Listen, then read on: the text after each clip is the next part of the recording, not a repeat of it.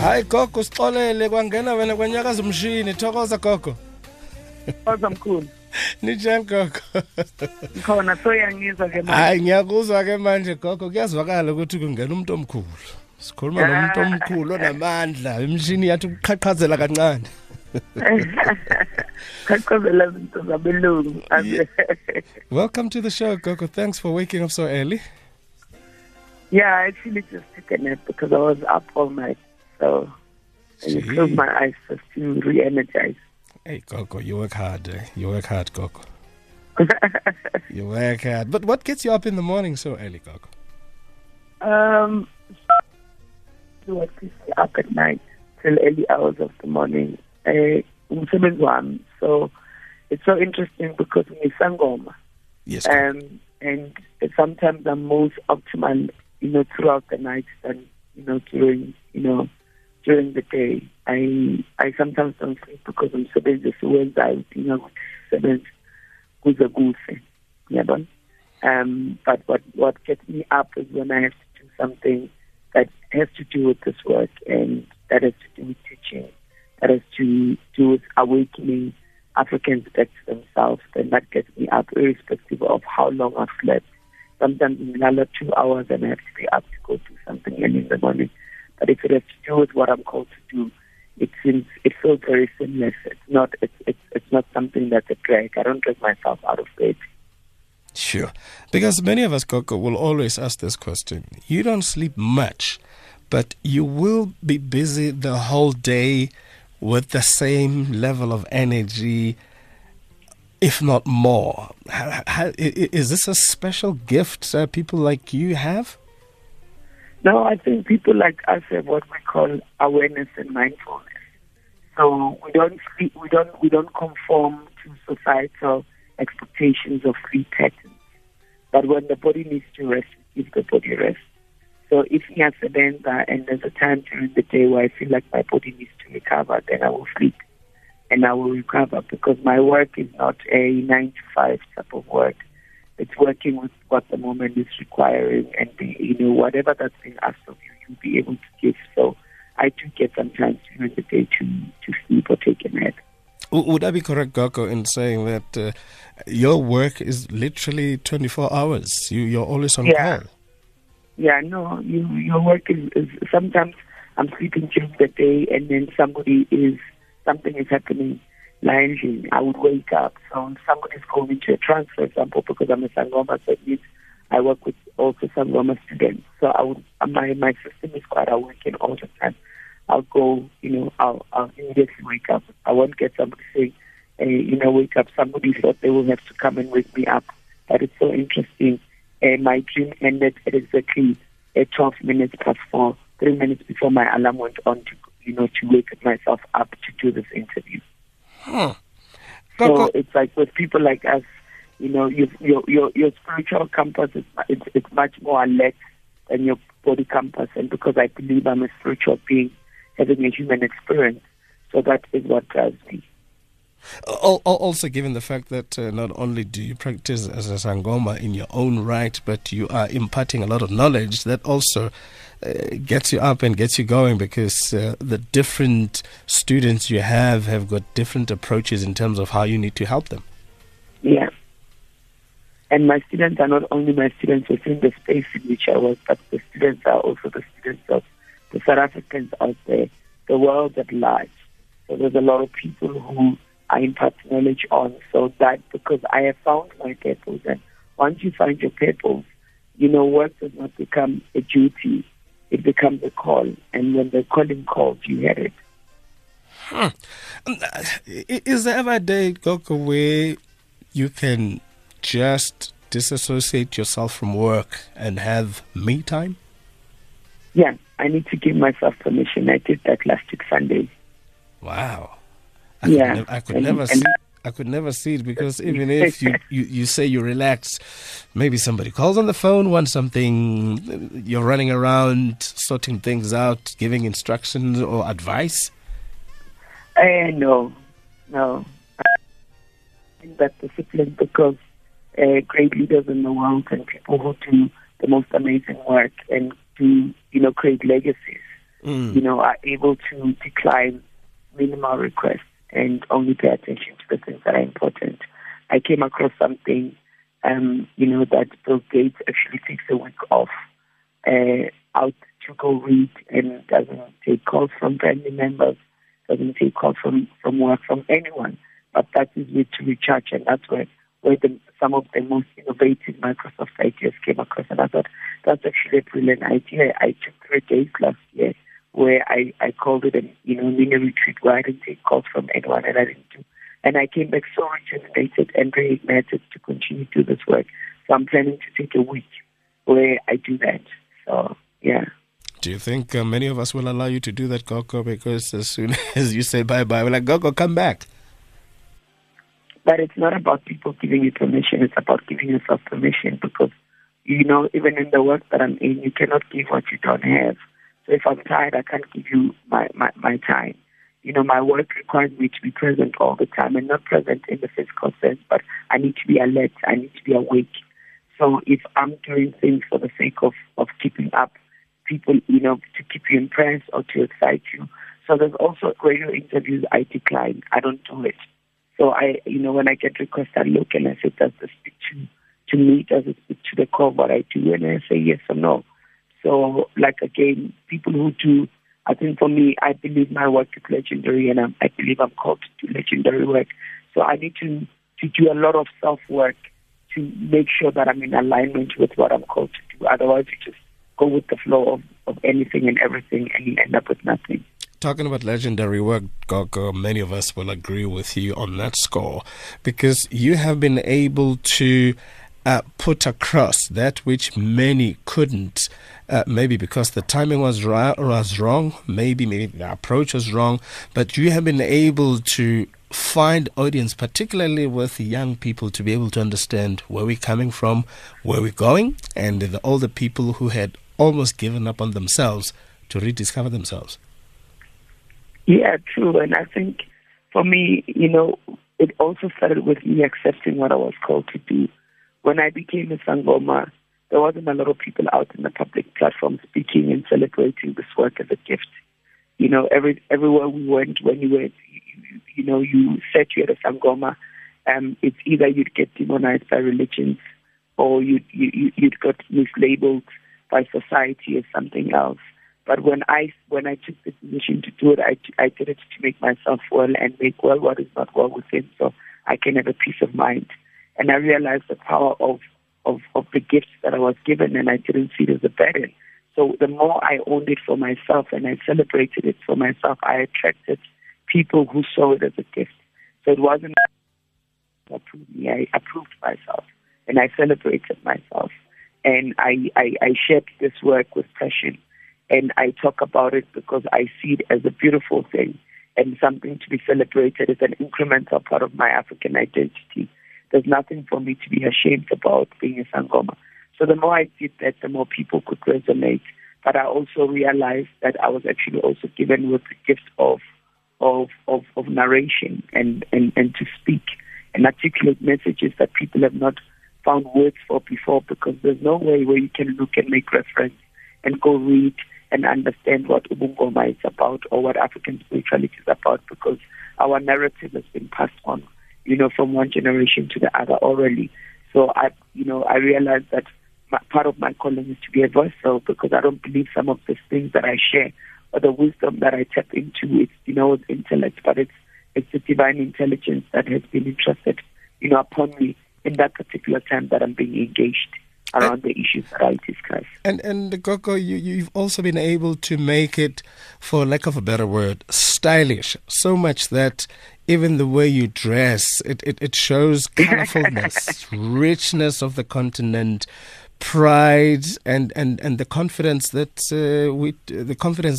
we need to have as a people.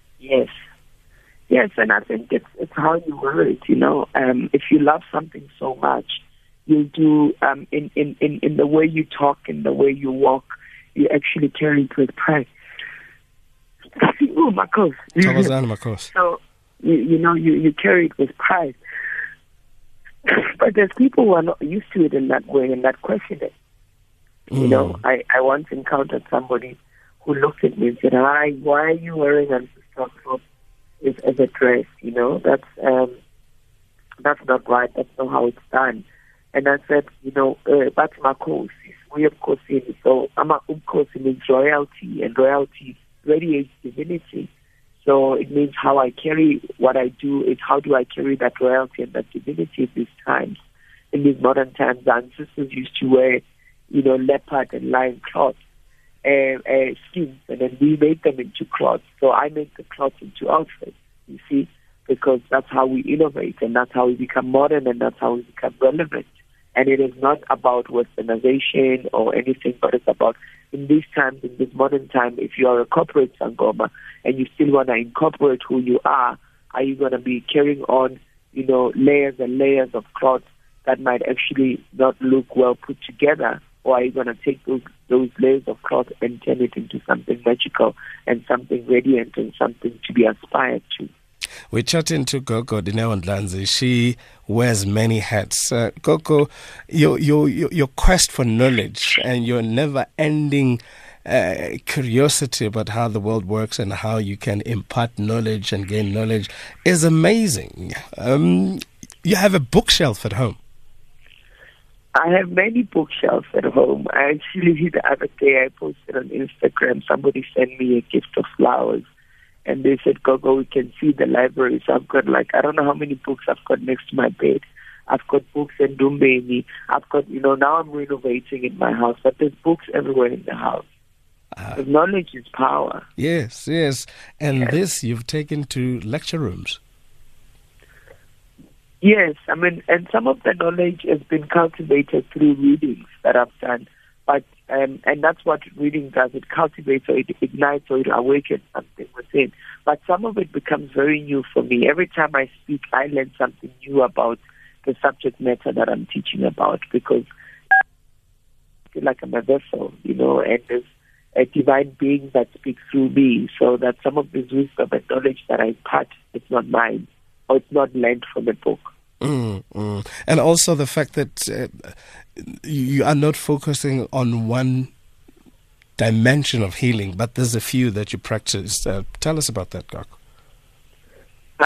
So, I mean, I regard myself as an African spiritual healer.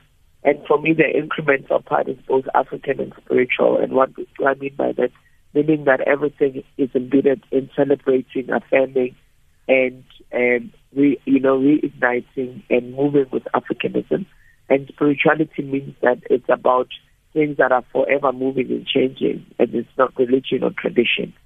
So, and then I immerse myself in different healing modalities. So I would learn healing energy and find a way for it in African spirituality.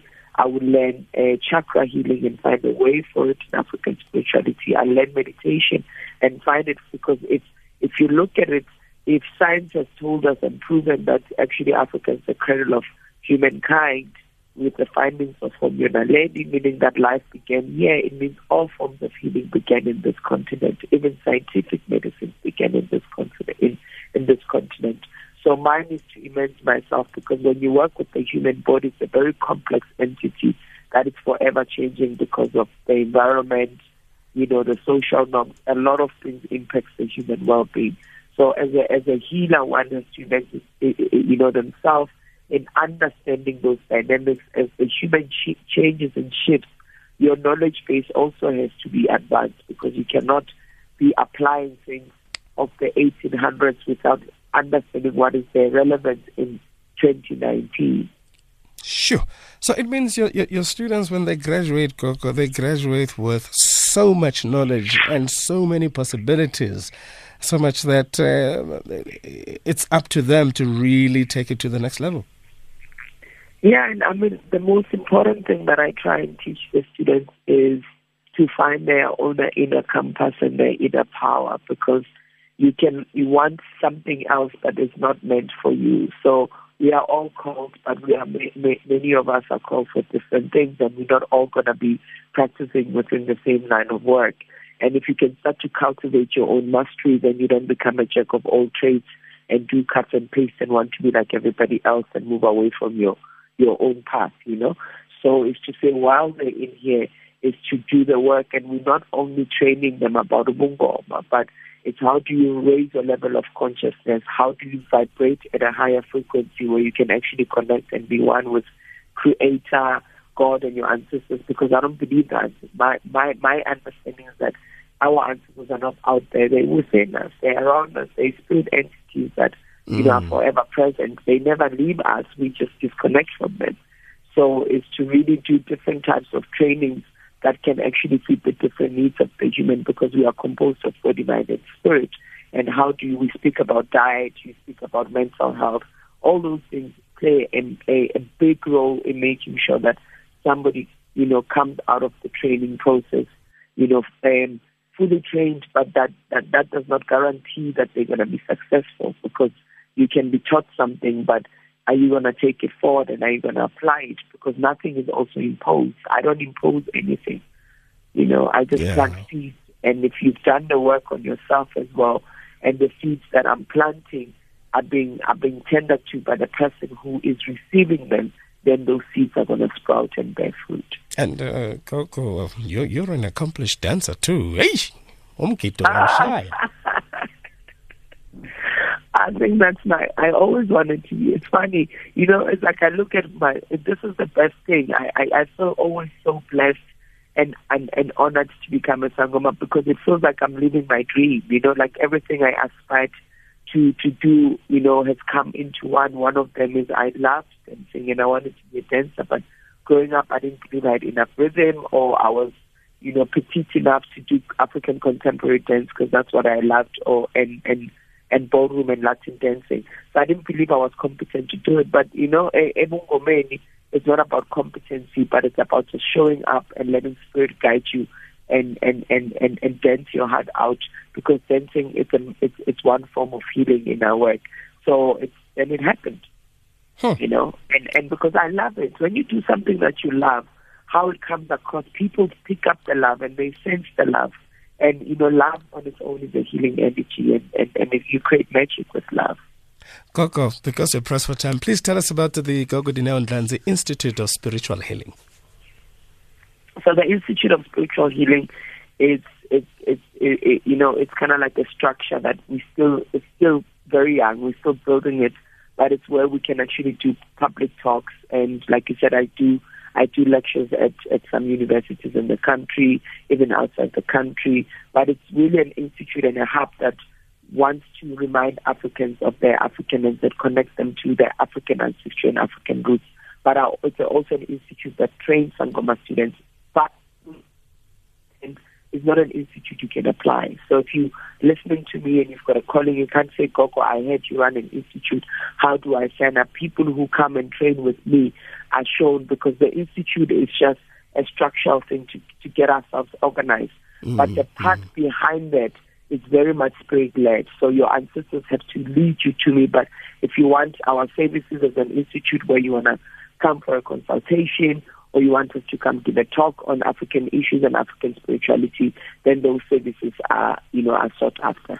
How do we get hold of you, Gogo? Because I know you and I can talk the whole day, but time doesn't allow us. But how can we get hold of you so that a lot of people can get one-on-ones with you and so forth?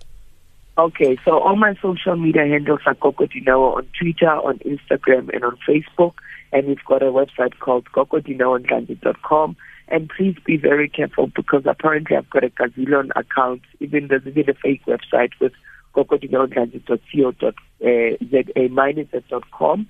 And the best way to verify that it's me, if you DM me and you want me to send you a voice note that it's me, I can send a voice note that it's me, and my assistant is the one that makes the booking, and she's female, and I will not ask to meet you at some random place. I've got a practice. I practice in Cosmo City, at a house, and there are Sangoma students there as well. So there's a lot of things that you could do for your own sanity and security check, because there's been a lot of people who've been, exploited in the name of Gogo Dineo, saying you come and see Gogo Dineo, and you pay for the services, because some people say, no, we will do miracles.